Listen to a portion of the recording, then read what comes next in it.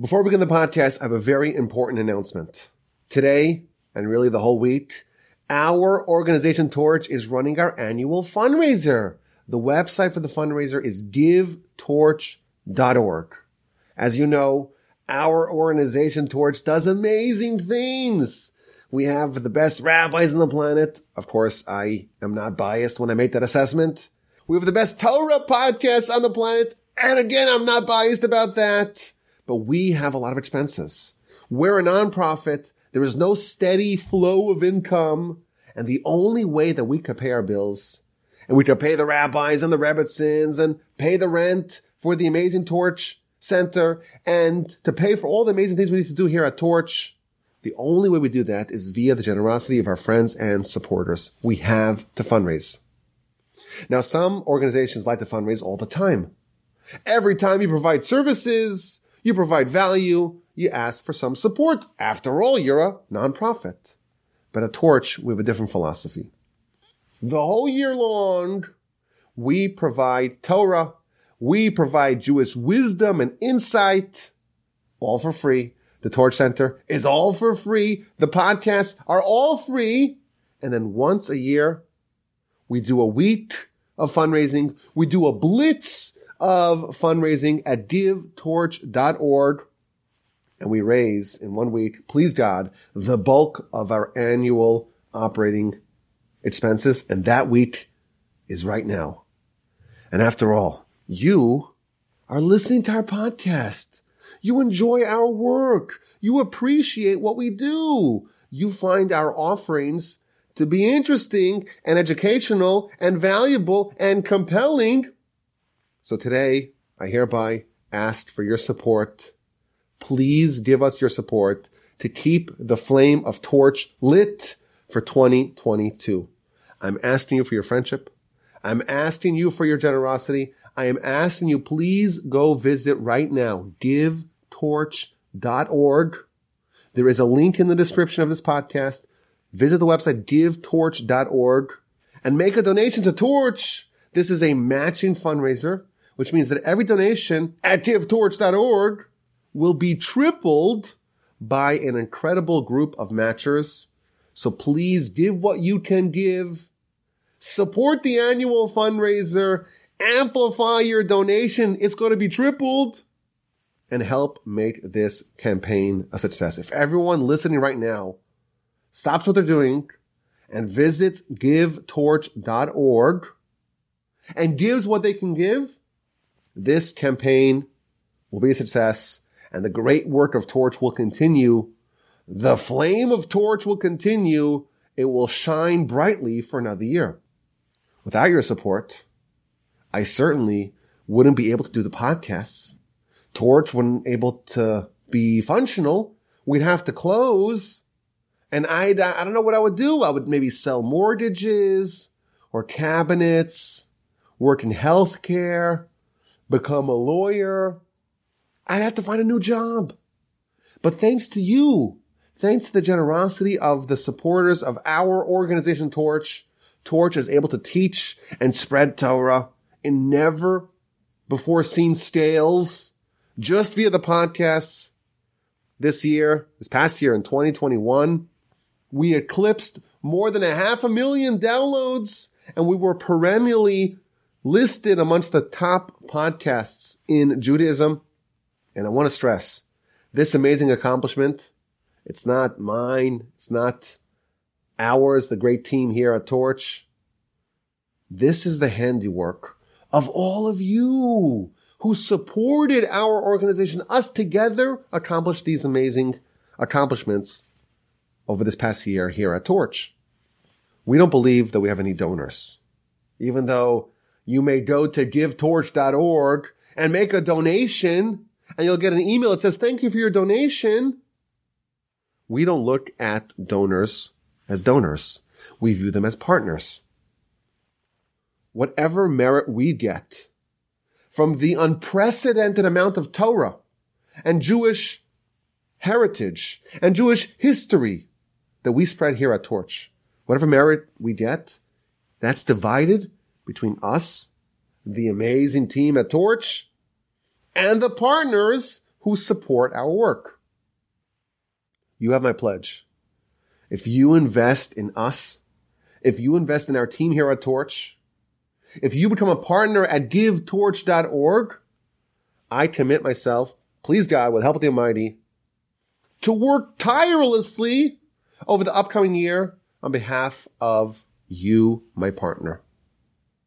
I commit to give 110% to advance the goals of connecting Jews and Judaism over this upcoming year if you're my partner.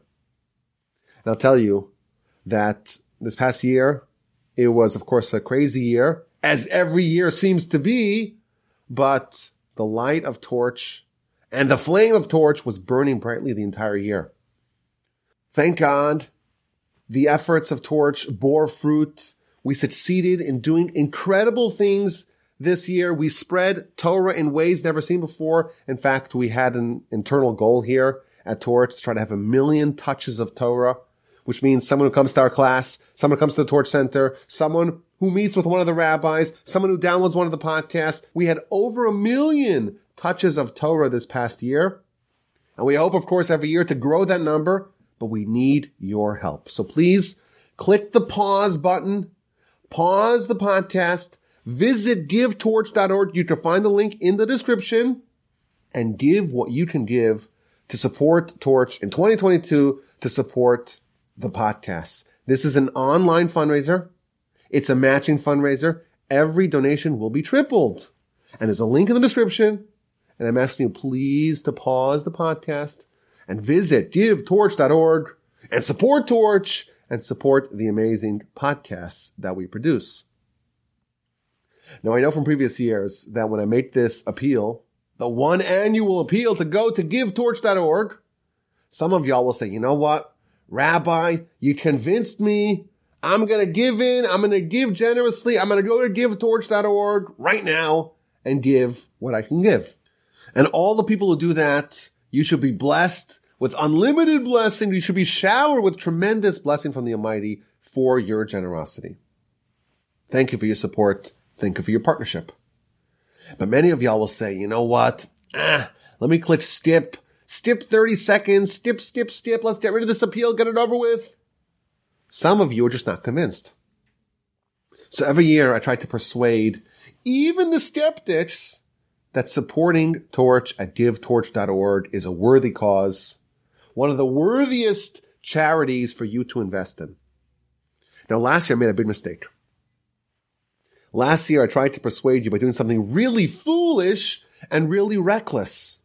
Last year I decided to give up my cell phone number, 713-301-3611, to the whole world. Whoever listens to this podcast will know my number. What a terrible mistake I did last year.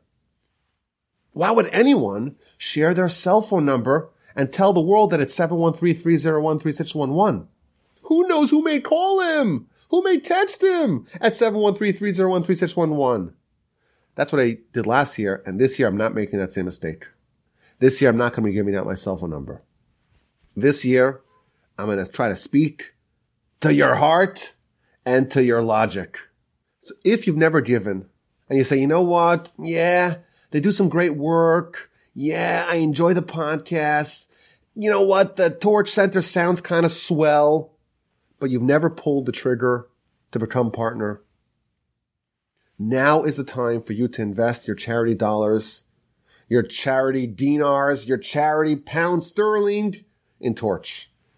And here's my argument. You're giving tzedakah, you're giving charity anyhow. You're supporting worthy causes anyhow.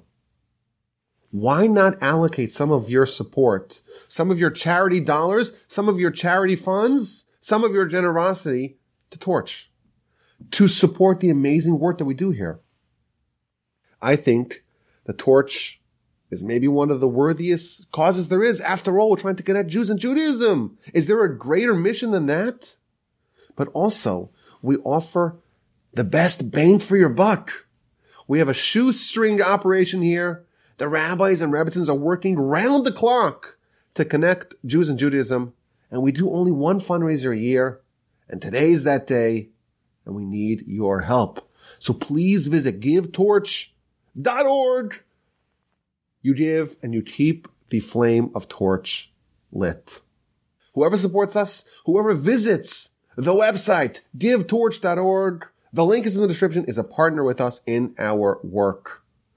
If everyone who's listening says, I am going to partner with Torch, I'm going to visit givetorch.org, I'm going to make a donation, every donation will be tripled, we will accomplish our goal. And it's very important for me to have 100% participation. I want to get everyone on board. Give what you can give. If you've given in the past, give generously again in 2022. Partner with us. Partner with Torch. Support us. Support the Parsha Podcast. Support the Jewish History Podcast. Support the Torah 101 Podcast. Support this Jewish Life Podcast. Support the Mitzvah Podcast. Support the Ethics Podcast. Support all the fantastic work of Torch. I know it's hard. I know it's a schlep. But stop the podcast. Visit givetorch.org. You won't regret it. And forgive me for pestering you. If I have your number, I will probably try to call you this week. Be nice to me, please. Even if I'm interrupting you, please forgive me. We do this only once a year. Support us. Support the amazing work. Givetorch.org. Thank you so much for an amazing year of Torch podcasts. I am eternally grateful to you for your support. Thank you for listening. Please God, the campaign will be a smashing success, and Torch will have another fabulous year, and we're going to have this tough conversation, this business meeting again next year. But right now, I need you to visit givetorch.org and give what you can give. And as always, my email address is rabbiwolbe@gmail.com. And now to the podcast. Today's subject is a bit scary, a bit spooky, and it's perhaps not for the faint of heart. Because today we're going to be discussing what happens after you die. And death is a bit scary. It's a bit terrifying. And it's a subject that we have to approach gingerly. In our previous sessions, we talked about the general concept of reward and punishment. And we spoke about some of the unique defining characteristics of divine punishment and how divine punishment differs from human reward and punishment, and the systems of God are different. And we spoke about how this subject in this 11th principle is a really big one, and it covers all kinds of different venues and arenas of reward and punishment.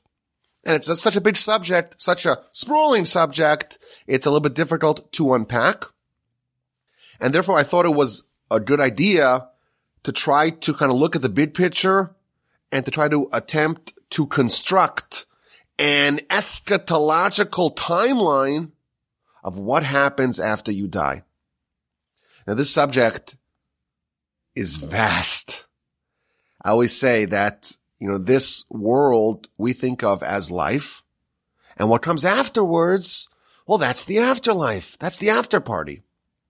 According to Jewish philosophy, our life here is the aberration. This is the anomaly. This is the unusual idea that a soul and body can be bound together.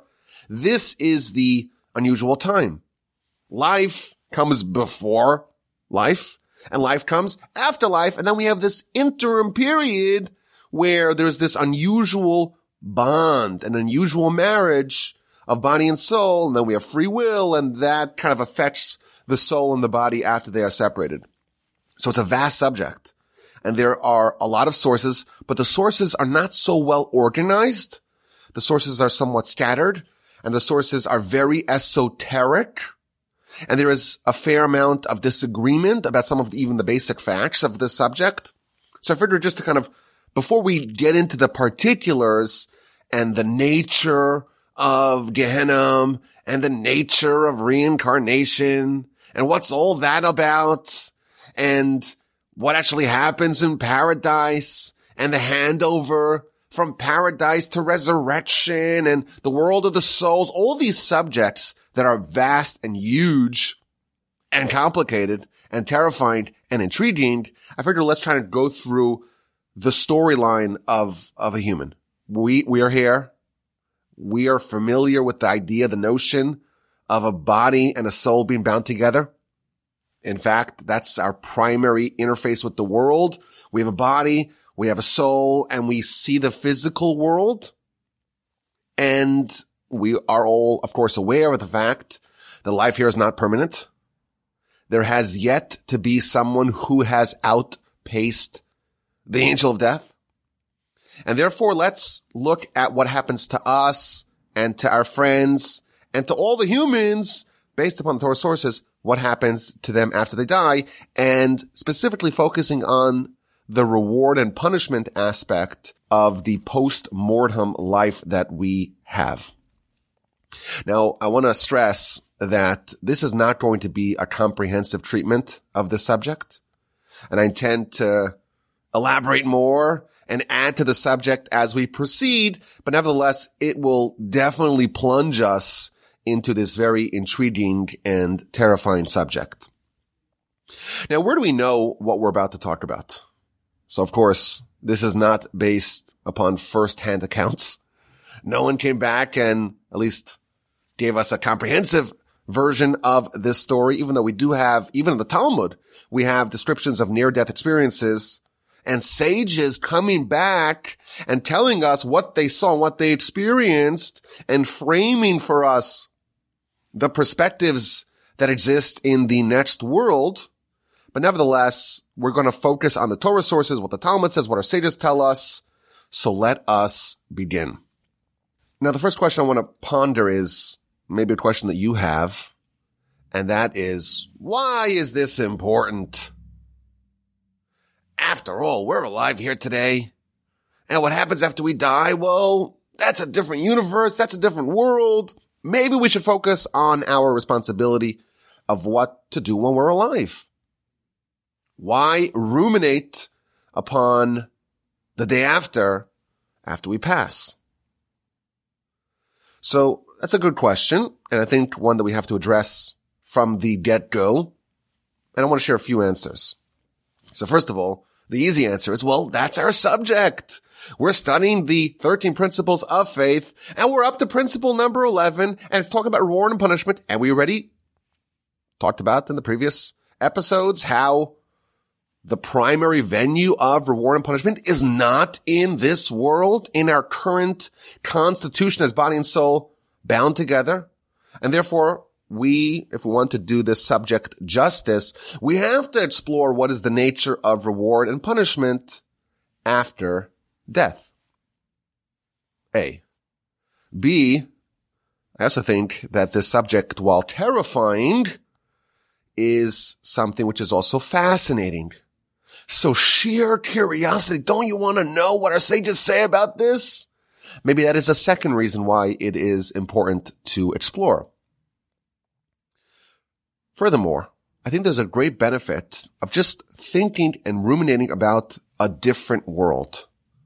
Life over here, we believe, is out of the ordinary. Our primary existence is that of a soul. In fact, it's interesting that the science tells us that our body is constantly recreating itself. We're constantly shedding old and dead cells and creating new ones to the tune of like millions of them a day. So we think of ourselves as a body, but the body that we have today is physiologically different than the one we had 5 minutes ago and yesterday and when we were kids. And it's also noteworthy that the one set of cells that we have that don't change, or at least not that much, or don't get swapped out, that's our brain cells. And that's why our memories stick. And it's kind of like an analogy to this idea. We have a spiritual component, and that is really us, and that is what sticks, and that is the consistent part of our existence. From a child to an adult to an old person, everything else is just temporary. We're just cycling through them. We're just using our body host to house our soul. But again, the Yetzer Hara, the evil inclination, that force is designed to try to get us to think of ourselves as a body. As a result, to think about just the idea of what happens to the soul and to the body, for that matter. After we die, that is a very helpful reframe to kind of orient our perspective with that of the Torah. Our sages tell us that it is a very good idea to remember the day of death. Of course, the verse in Ecclesiastes tells us it's better for you to go to a funeral, to a house of mourning and bereavement, than to go to a house of celebration. Celebration is great, but it doesn't get you thinking as much as going to a funeral and witnessing the temporality of life as a body. That is a transformative experience. It's better to spend your time thinking about that than thinking about the joy and the jubilation of life here. When we focus on just the idea that we're going to die, it helps put our life in perspective, and it's a very powerful tool for us to live our life to the max and to the best possible way. When you realize that all of us will eventually swallow the perhaps bitter pill of death, we can construct our lives in the best possible fashion. But as I mentioned earlier, this subject is not for the faint of heart. If you want to opt out, now's your chance. It's important to begin the subject by talking about the big picture. The Almighty created the world, we're told in all the sources, to give and to benefit others. When there was no other creations, God had no one to give to. God wanted to give. He created the existence to be a receptacle, a vessel of God's goodness and benevolence. But God wanted to give in a perfect fashion, and therefore he created a human who can, via their free will, choose good and thereby earn good and earn perfect goodness. That is a truncated version of what our sages tell us about the reason why God created the world. When we look at what happens after you die, it's important to remember that everything that happens, the overarching objective of all the terrifying things we're going to read about and learn about, the overall objective is for the benefit of mankind, and to best prime and position the person to be worthy of great reward and divine goodness. Now, the primary benefit, the primary venue of reward is a mode of existence that we call Olam Haba, the world to come. Now, when is Olam Haba?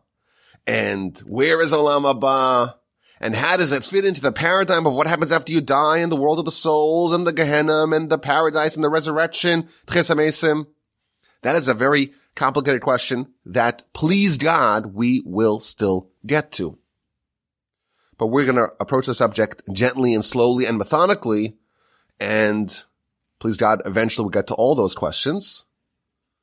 But it's important to remember that what happens after you die are all these steps to try to best position you to be able to be worthy, to be able to be meritorious of ending up in the ultimate reward in Olam Haba.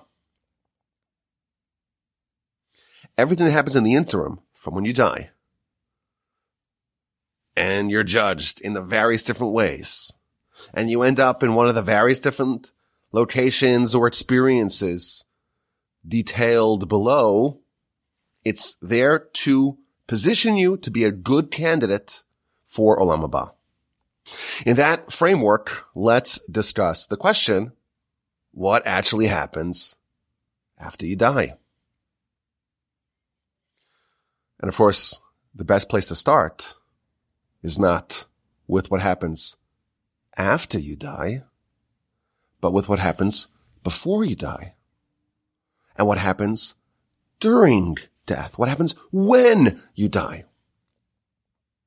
So sages tell us in the book of Shabbos on page 55 the following idea. Death can only be the result of sin. Amar Rav Ami. Rav Ami said, Ein misa below chet. There is no death absent sin. Says Rashi, V'cheto shel adam, and a person's sin, that is what causes them death. Interesting. We think of death as old age, heart disease, cancer, COVID, whatever it is, God forbid. The Talmud tells us, well, actually, there's a spiritual aspect of this. If a person is completely free of any sin, they won't die. Interesting. Says the Talmud, wait a minute, what about Moshe and Aaron? The two greatest people we've ever had. They died. Where was their sin? Says the Talmud, Moshe and Aaron also sinned. In the episode of the striking of the rock in the book of Numbers, it says that God tells Moshe and Aaron, you don't believe in me. Yan lo hamantem bi. And that's the reason why you're both going to expire on this side of the Jordan. So even Moshe and Aaron, says the Talmud, they too sinned. And then the Talmud adds something fascinating. There are actually 4 flawless people who never sinned. And they are Benjamin, son of Jacob, Amram, father of Moshe, Jesse, Yishai, the father of David, and Kilov, the son of David. So how did they die? If there are 4 people on record, the flawless 4 who never sinned, how could he tell me that death is only the result of sin when we have 4 people that never sinned? Says the Talmud, 4 people died thanks to the counsel of the serpent. The serpent gave bad advice to Adam and Eve to eat from the fruit. And unfortunately, or fortunately, depends on your perspective, Adam and Eve, in fact, capitulated. By doing that, they condemned all of humanity to die. Meaning, and this is of course a very advanced idea, Adam and Eve, by sinning, they made sin, so to speak, endemic or ever present within humanity, and therefore someone could die either as a result of their own sin, but if they have no sins of their own, then they die of sin, so to speak, that relate to Adam, thanks to the counsel of the serpent. So there's a few amazing ideas here that we have to draw out, just tangentially. First of all, there's an amazing concept of free will. We think of, humans, we have such bad tendencies and everyone makes mistakes. But we believe in a concept called free will. We don't believe that sin is a fait accompli. It's possible, though extraordinarily rare, it's possible to never sin. And we have 4 people on record that never sinned, which is, again, a life-changing idea. This is not all set in stone. Corruption and wickedness and violation of the will of God is not set in stone.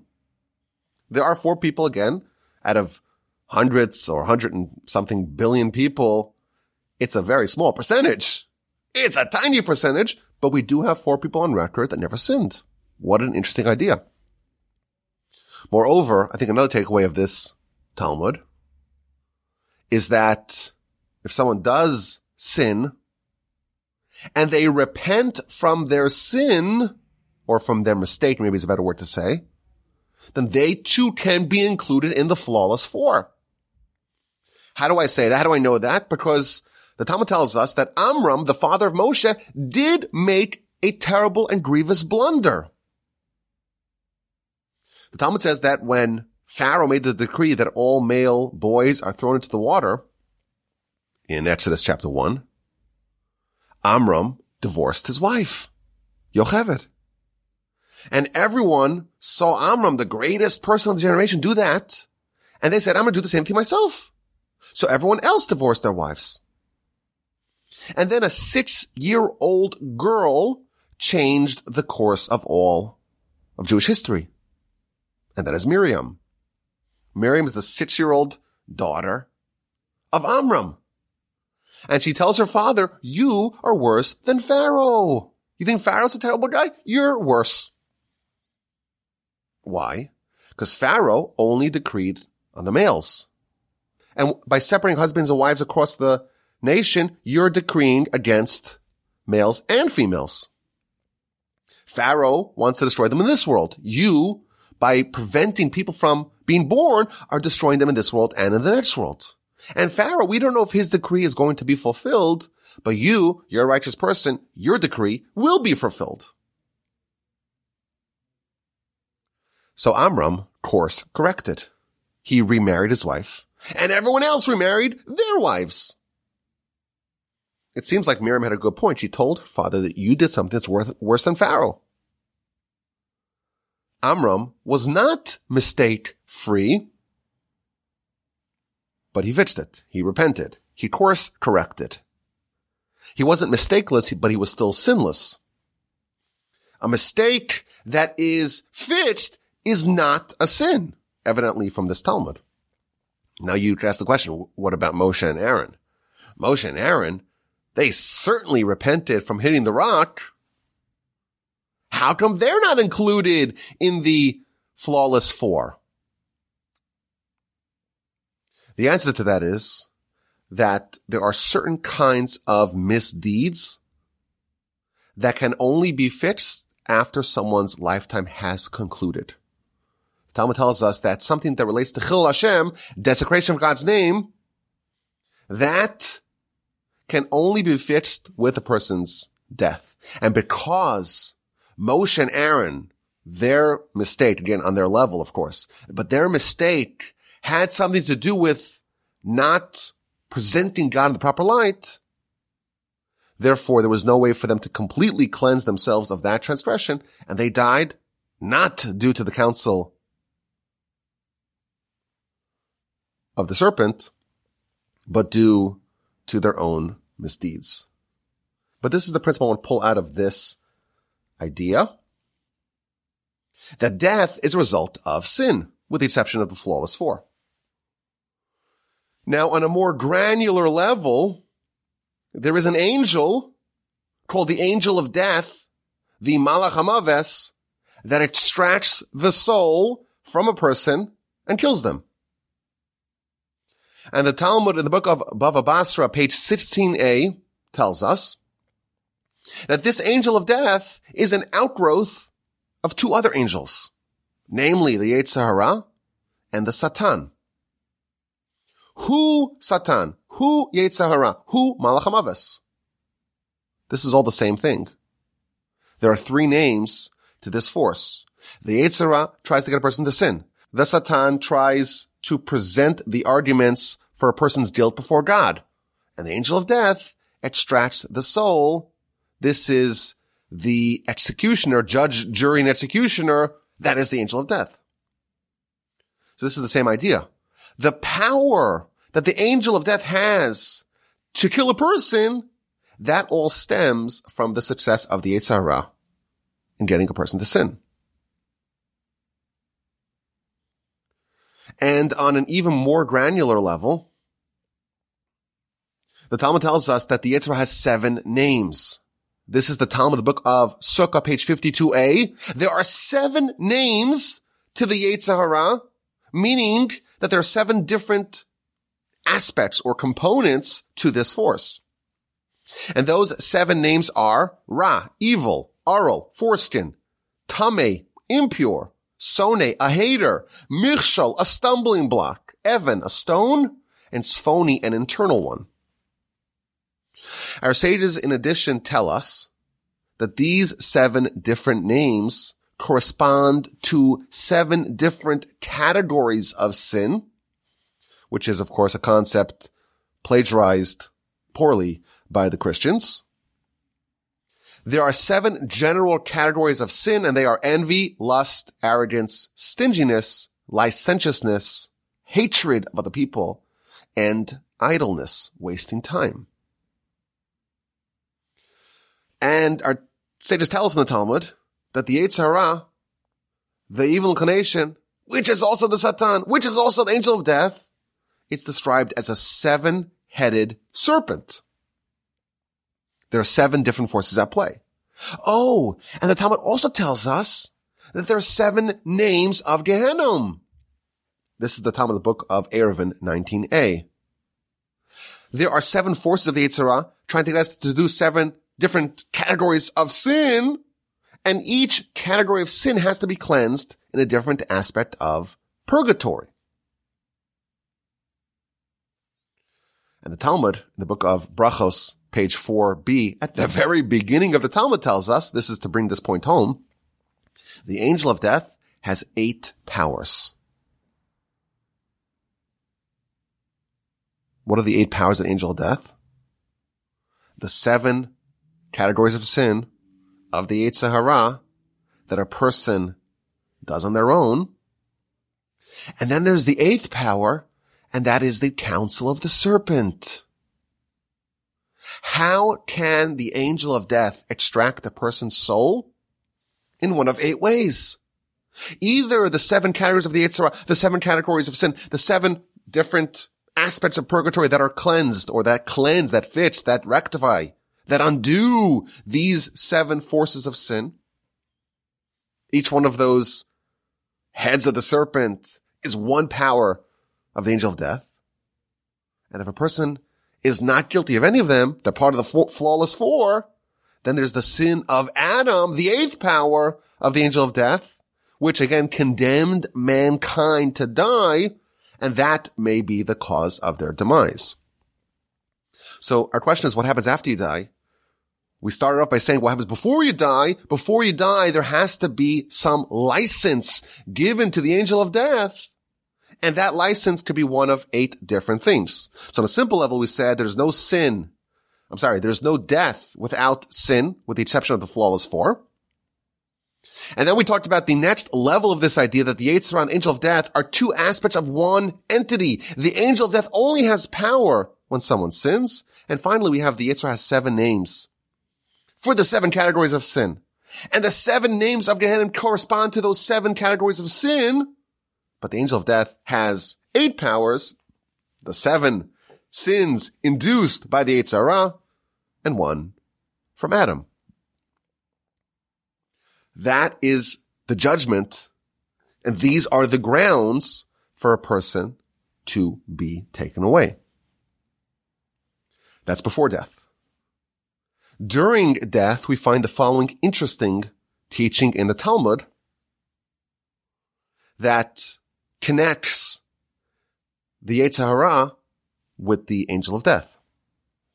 The Yetzer Hara is not necessarily viewed by us as an enemy. In fact, we actually adopt the agenda of the Yetzer Hara in our lifetime.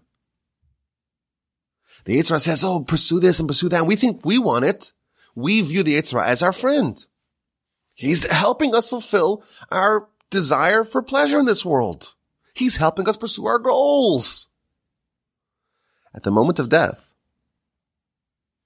the Yetzer Hara changes from the Yetzer Hara aspect to the angel of death aspects, freaks us all out, and we realize that we've been duped and deceived throughout our lifetime, and we get a tremendous pain and regret because we dedicated ourselves to the agenda of our enemy. In the words of our sages, the Yetzer Hara changes his garments from being an ally, the Yetzer Hara, into being an assassin, the angel of death. It turns into the angel of death and it kills us.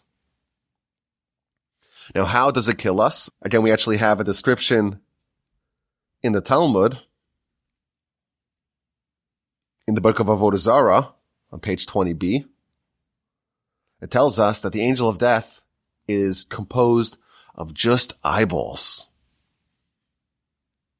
How many eyeballs? Why is it full of eyeballs? So, our sages tell us that there are 365 transgressions in the Torah. And of course, if God says don't do something, we should all listen. We should all obey unquestioningly. Comes along the Yetzer Hara, and in every one of these aspects is able to show us with this eye a different reason. Oh, it's not a problem. Oh, it's not really a violation. Oh, it's okay. Oh, the Almighty understands. This force is comprised of 365 different eyeballs. Now, during our lifetime, we think of it as a friend, but at the moment of death, we see what it really is, and of course, it terrifies us completely. At the moment of a person's death, this angel, says the Talmud, stands above his head, unsheaths a sword. On the tip of the sword, there is a drop of poison.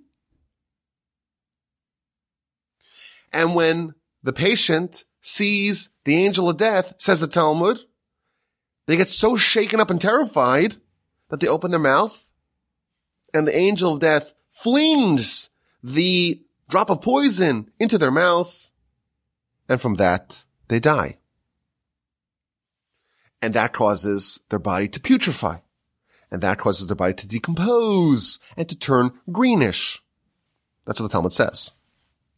Now again, we have to remind everyone that when we are reading an Agadic Talmud, it's important to understand that this is multidimensional and what exactly means and what it represents. It's a very important question. But again, this is part of our subject. What happens when you die? Now, how does a person process this? What does death feel like? So the Talmud tells us that it really depends. The degree of righteousness of a person determines how they process death and what it feels like to them. The Talmud tells us that there are 903 different kinds of death, different kinds of experiences when a person dies. And the worst one of them is Askara. And Askara feels like trying to disentangle and pulling thorns from a tuft of wool. And the best kind of death is Neshika. And that's like separating a hair from a glass of milk, gliding it seamlessly and smoothly away. Death is separation of body and soul. The degree of difficulty of separation of these two opposites is that degree is determined by how enmeshed they are with each other, and what the nature of the body is and what the nature of the soul is. And therefore, a person who lives a very righteous life and makes sure that their soul does not become contaminated and doesn't become corrupted and doesn't get sullied and dirtied by sin, and make sure to keep the body at bay, the removal of those two is smooth, is painless, is seamless. It's simple. The wicked person who has allowed their soul to get mangled by sin, someone like that, their body and their soul are so helplessly entangled, to separate the two is a nightmare. I want to point out that the mechanism for how the soul actually leaves the body is featured in a chapter in my upcoming book. But again, on a simple level, we have separation of body and soul. When we are alive, we're a fusion of body and soul. That's the human who's alive. And then death is the undoing of this bond and the separation of the two into distinct parts. The body goes to where it came from. The soul goes to where it came from. Now, on a more granular and nuanced level, we think of death as the body expiring and then the soul leaving. It's actually the opposite. The soul leaves, and the soul, which was the animating factor of the body, if that's removed, the body becomes, as they say, a paperweight, a useless hunk of flesh. Not just useless, it's a liability. It starts to putrefy. It starts to decompose.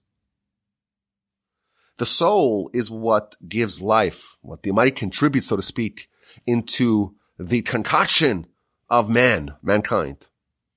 The Almighty withdraws it, and the body is now useless. So when we talk about death, it's important to stress that the nature of death and how it's processed, it's not uniform. The nature of a person's death is a direct result of what kind of life that person led. What's the condition of the body? What's the condition of the soul? And how much are they interwoven and entangled in each other? That will determine how difficult and how painful death is. When a person sins, they are linking their body and their soul.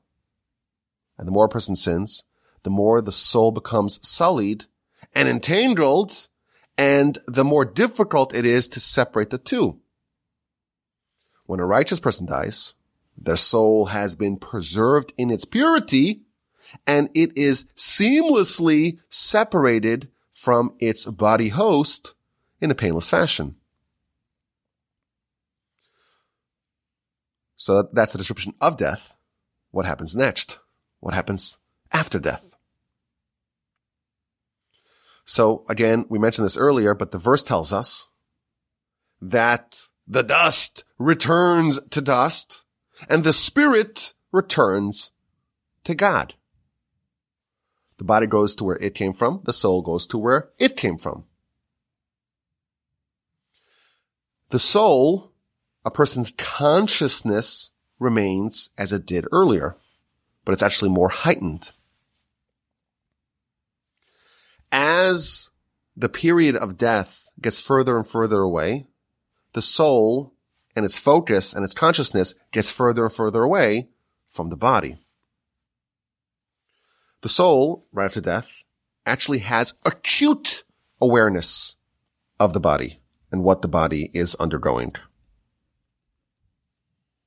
And as time progresses, the soul distances itself further and further away from the body.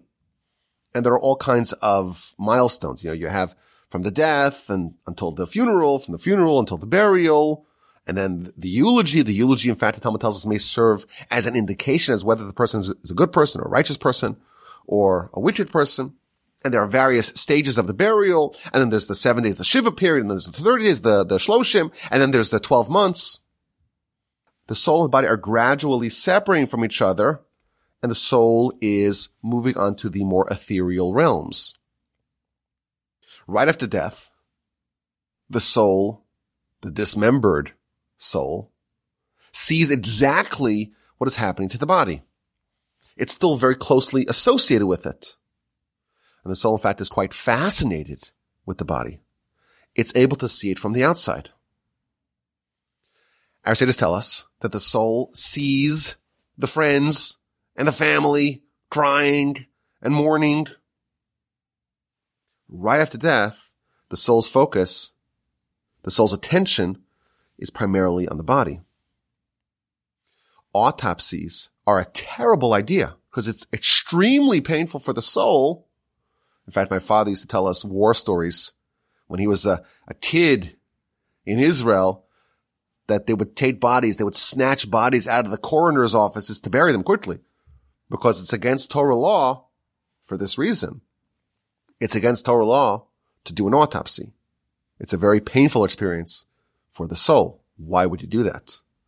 Similarly, cremation, it's the worst experience for the soul.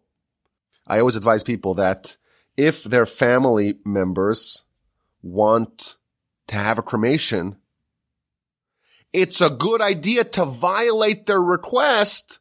Don't give them what they want. Have mercy on them. And don't listen to them. Why would you want them to endure such a painful and torturous experience? The Talmud tells us that the soul hears exactly what everyone is saying about it. And there's a question in the Talmud. When does that end? Does it end when the body decomposes? Does it end when the body is sealed in the coffin? When the body is sealed in the grave? It's not so clear. But the body is still hyper aware of what's happening around it. But the soul is still hyper aware of what's happening around it and the body. The Talmud further tells us that the soul mourns for 7 days. The soul itself is mourning. And then there's a period of 12 months where the soul goes back and forth from hovering near the body to ascending the upper spheres. For 12 months, the soul is still kind of ping-ponging back and forth between its existence here, its association with the body, until it just eventually says, I'm in the spiritual realm, and it kind of fully severs or fully releases its association, or at least most of its association, with the body.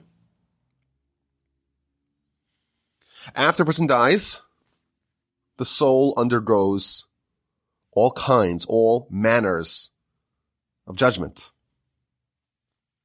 Our sages tell us that the soul experiences 7 different kinds of judgment.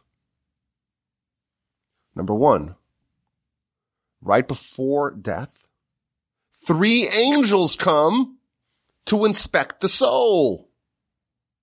One angel calculates all the seconds that the person was alive to figure out what did they do with the golden opportunities that they were given. The second angel calculates all the transgressions that they did. The third angel is the same angel that accompanied the child in utero and taught it Torah. And the third angel says, it's there to inspect, how much of what I taught you have you retained?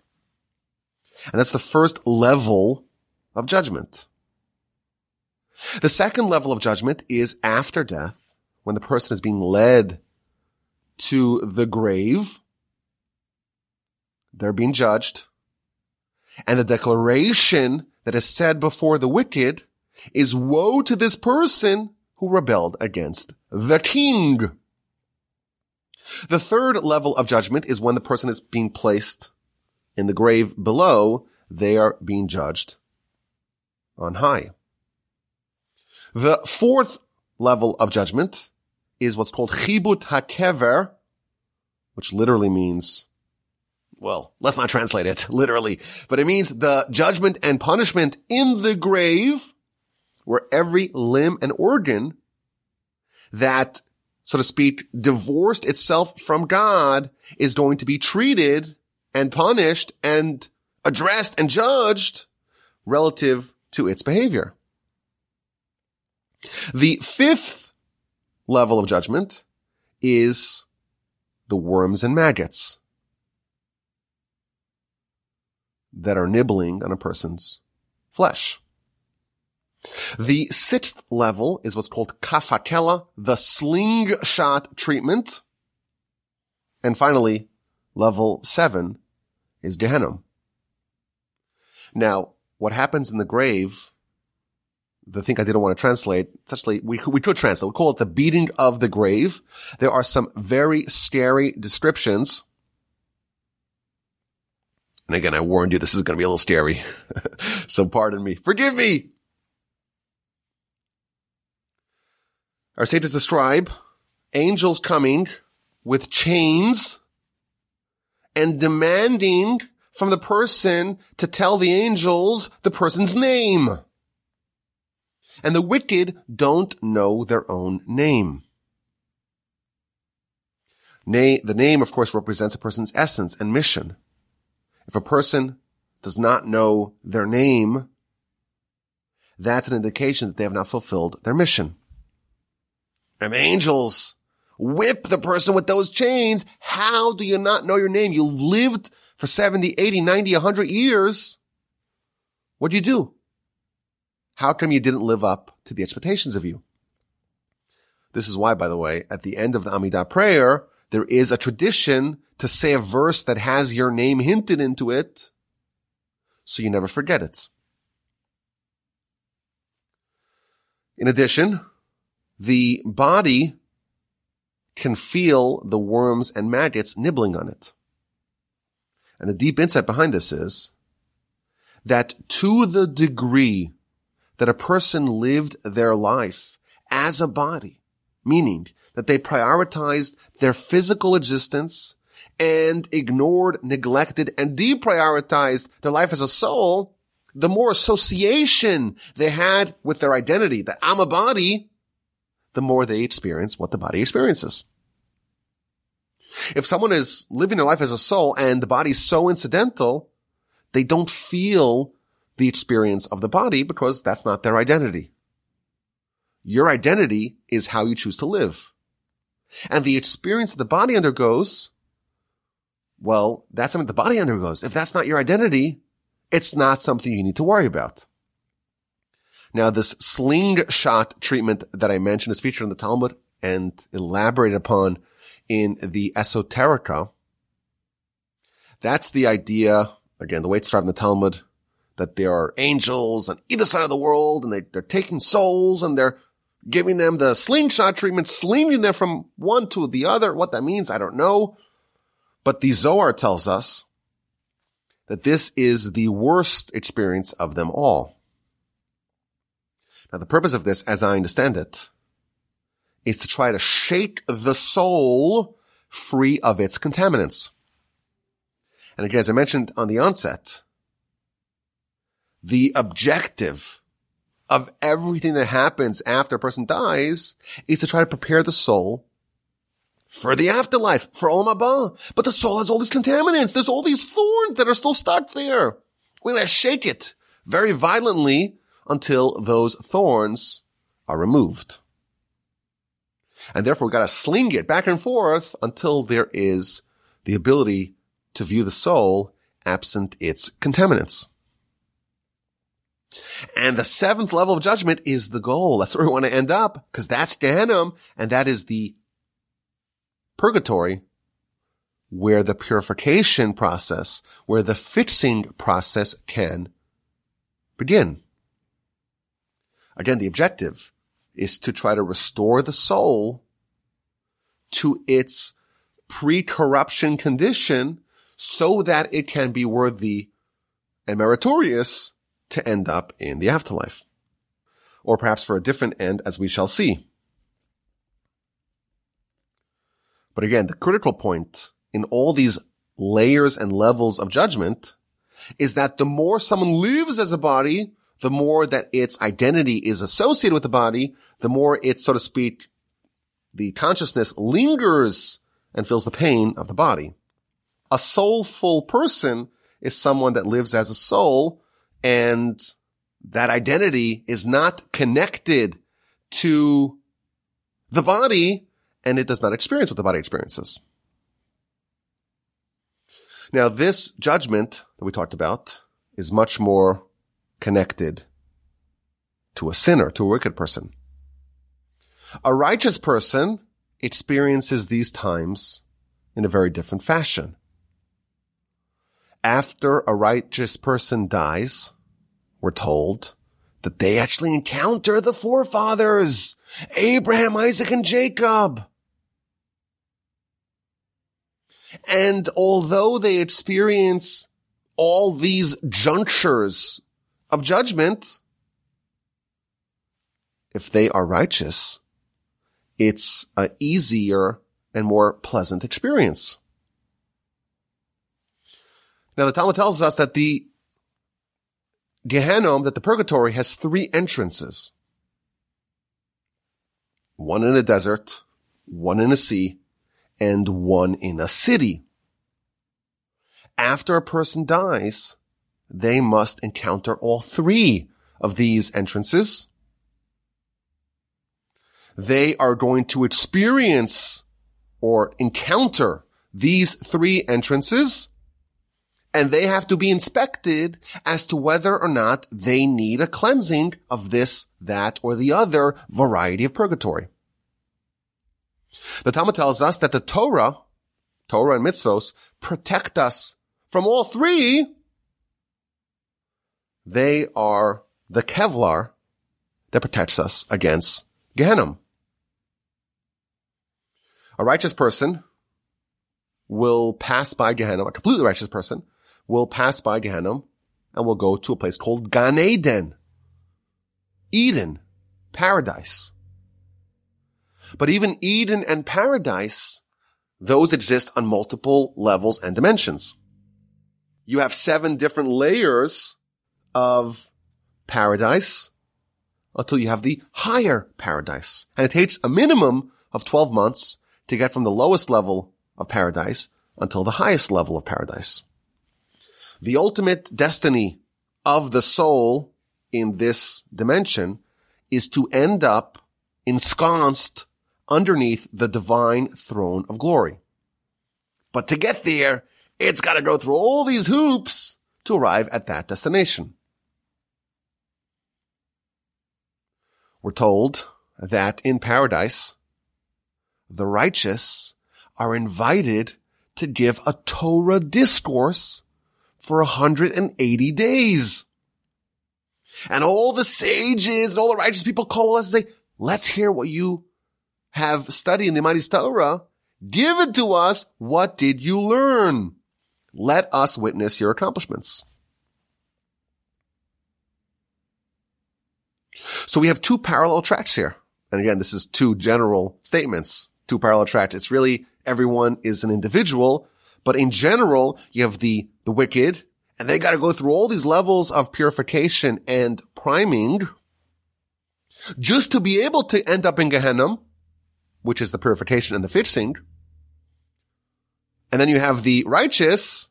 They experience a much more pleasant preparation for paradise. After the wicked spend some time in Gehenna, it seems that the wicked can indeed end up in the same place. They can end up in paradise as well. The Talmud tells us in the book of Rosh Hashanah, page 17a, the wicked ones, the sinners, they descend into Gehenna for 12 months. After 12 months, their bodies are destroyed, their souls are burnt, and a wind comes and scatters them underneath the feet of the righteous. What this means, as I understand it, is that the purpose of Gehenna is ultimately to allow, to facilitate that a person who is wicked, whose soul had alloys and contaminants and impurities, that person can eventually end up in paradise.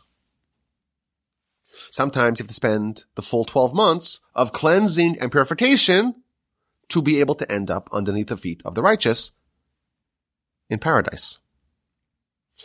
Only if someone is completely free of any sin do they not make a pit stop in Gehenna. So it's actually ironic that we do want to end up in hell, purgatory, Gehenna, because that means that we are in a process of trying to perfect and purify ourselves to eventually make it to Gan Eden, to paradise. This experience of Gehenna is matched out at a year, 365 days. Why is it matched out at a year? So perhaps the answer is, the Talmud tells us that there are 365 negative commandments, prohibitive commandments in the Torah. Perhaps, this is speculation, but perhaps every single one of those sins, you need a day. There's one day in purgatory where that sin and that contaminant is addressed. And therefore, if someone is a complete sinner, they are flawed in all 365 dimensions. They'll need the full 12 months. So we have 2 ways, so to speak, to end up in paradise. The righteous way, the wicked way. Both of these people have to undergo all these various series of judgment, and eventually they end up, whatever level permitting, in a certain degree of paradise. There is a third track. There's a third track, and that is the track that we call reincarnation. If a person is flawed, they need to have those flaws ameliorated, addressed, remedied. before they are qualified to end up in Gan Eden. But there's a difference between a person being flawed and a person not accomplishing their mission in life. You could accomplish a mission, but still have some sort of flaws, some blemishes, some shortcomings. That person has to be cleansed and purified, remove those flaws and shortcomings so that you can end up in the next stage in the paradise. If a person has completely not fulfilled their mission, they need to go back. They need to be returned to the world of action, to this world, so that they could finally finish and accomplish their task in life. So perhaps we can say broadly, after someone dies, they could end up in one of three general buckets. And of course, there are more buckets as well, but generally speaking, bucket number one is the straight ticket to paradise. Super righteous, completely free of any sin. Straight there. The forefathers will accompany you to your spot, and eventually you'll end up in the higher levels of paradise, ensconced underneath the throne of God. The next general bucket, well, that's purgatory. You have accomplished your mission. You have some flaws. Let's power wash you. Let's cleanse you. Let's remove those contaminants and alloys. Let's fix those minor problems so that way you can end up in the place that you need to go. And finally, we have the third bucket, and that is where you need to be sent back because you have not yet done what you need to do. Now again, this is a huge, huge subject. Really, all of them are. But the basic idea is you have to be sent back to complete what you did not fix. Now, of course, this, like really everything we're talking about today, this sounds like a very spooky and scary subject. But at its core, it's a very heartening concept. What is the reason why we have the concept of reincarnation? You are being given a second chance. You have to fulfill your mission. Your soul has to do something in order to arrive at its perfected state, in order to eventually end up in Olam Haba. And the Almighty, in His benevolence and magnanimity and generosity and kindness and mercy, is giving you a second chance. You're being given another opportunity. You failed. Try again. You have a mission that you did not do. Do it now. You have flaws that are too grand to be power washed. Fix them. You've been given a second chance. Now, it seems to me from the sources that reincarnation happens after a level of Gehenna. If you have a soul that is mangled and flawed, you can't just put that soul back into a body. The person has no chance. The person is doomed from the start. So you have to actually cleanse the soul, but this is not a cleansing that ends up in paradise. This is a cleansing that goes all the way back to step one, square one, the beginning of the story, to another body or another earthly entity to start from scratch. Can you do it in your second chance or third chance or even perhaps fourth chance? If you don't accomplish it in your fourth chance, that's it. 4 strikes and you're out. You have to at least accomplish a little bit of your mission to be given a 5th chance. If you do nothing, you are doomed. As a result of this idea, it is imperative for us to make a special effort to try to identify the things that we need to fix. Meaning, we don't have awareness of our previous lifetimes. We don't know where our soul was and what its history is and what the backstory is and what the flaw was that did not allow us to end up in paradise. But there are some tricks for us to try to identify those flaws. So, for example, if you find some sort of sin, some sort of violation of the will of God that seems so irresistible and you can't overcome it, and you're like, why am I so successful in so many other areas, but in this area I constantly stumble? That is the reason why you were sent back. The area that you experience the most challenge and difficulty to fulfill the will of God is precisely the location, the area of your character that you were sent back to fix.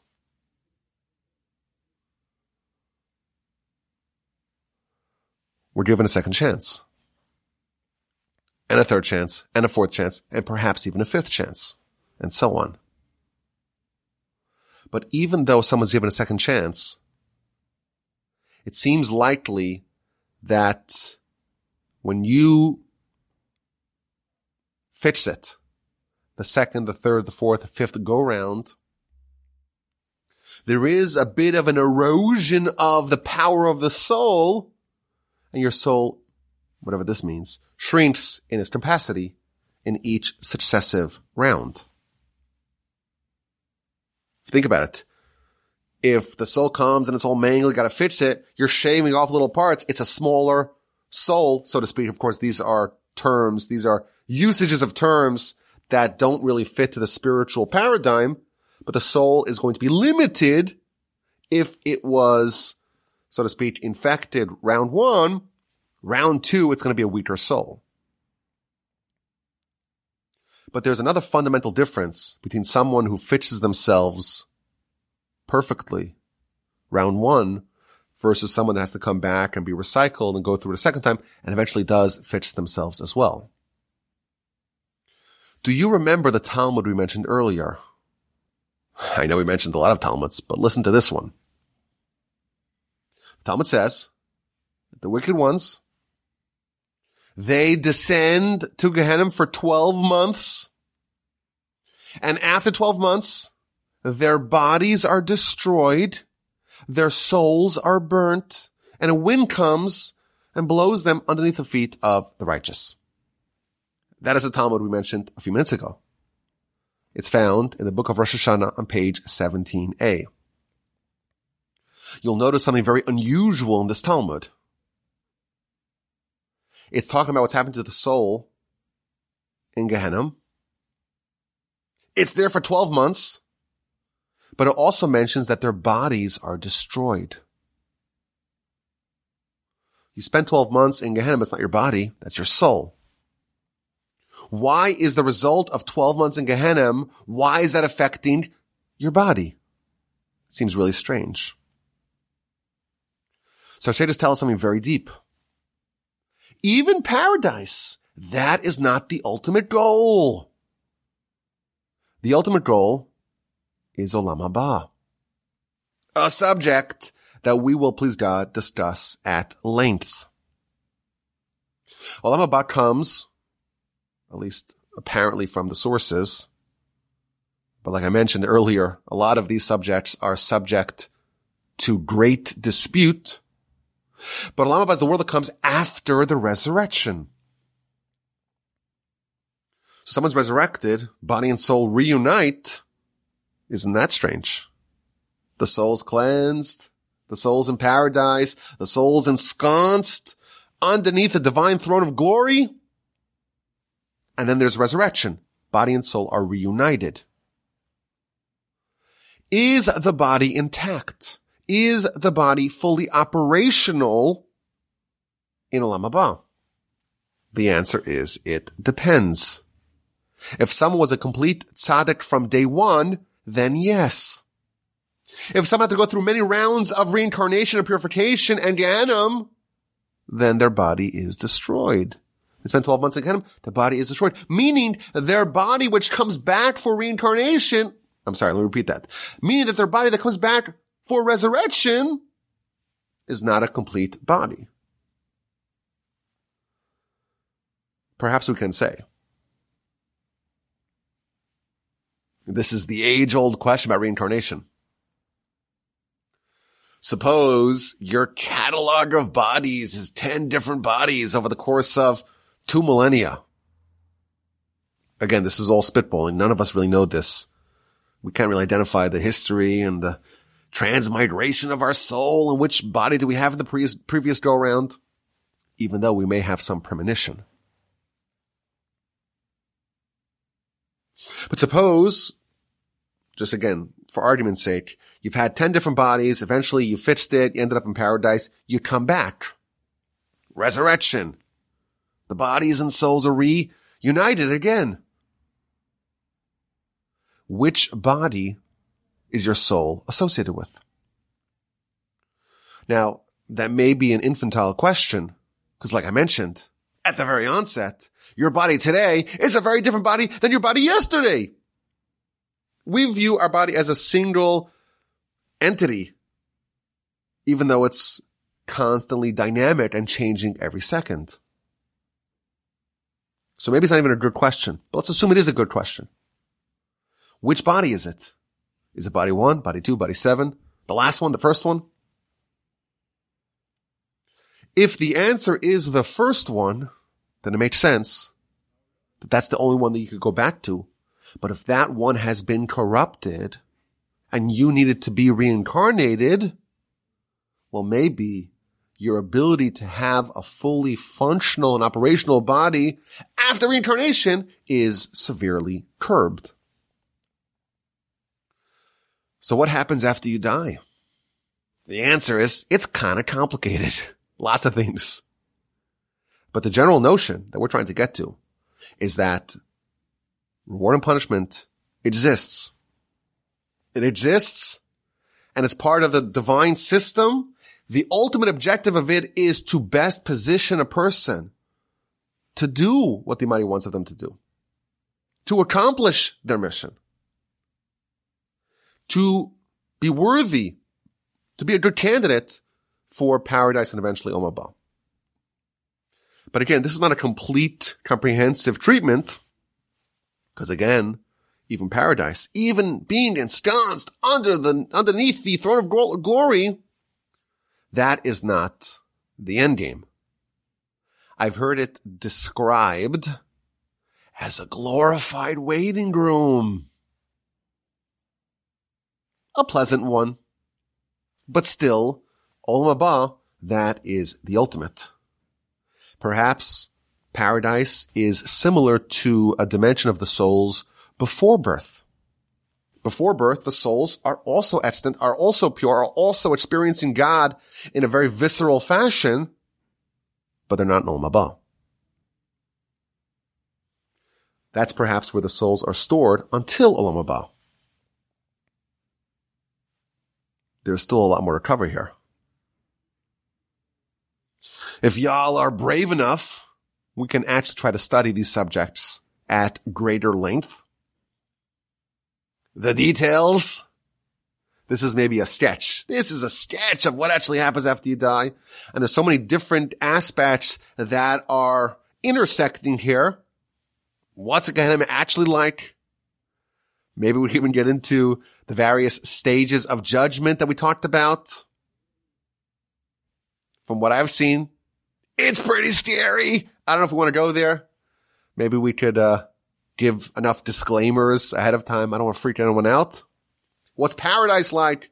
The details of reincarnation as best we know them. There is still so much to cover. I feel like we started this principle softly. Reward and punishment in general, and how does godly punishment begin? How does that work? We're getting closer to the meat of this fascinating subject. Thank you for listening to the podcast. Again, a reminder, please visit givetorch.org. Every donation is tripled. We need your support. The website is givetorch.org. My email address is rabbiwolbe@gmail.com.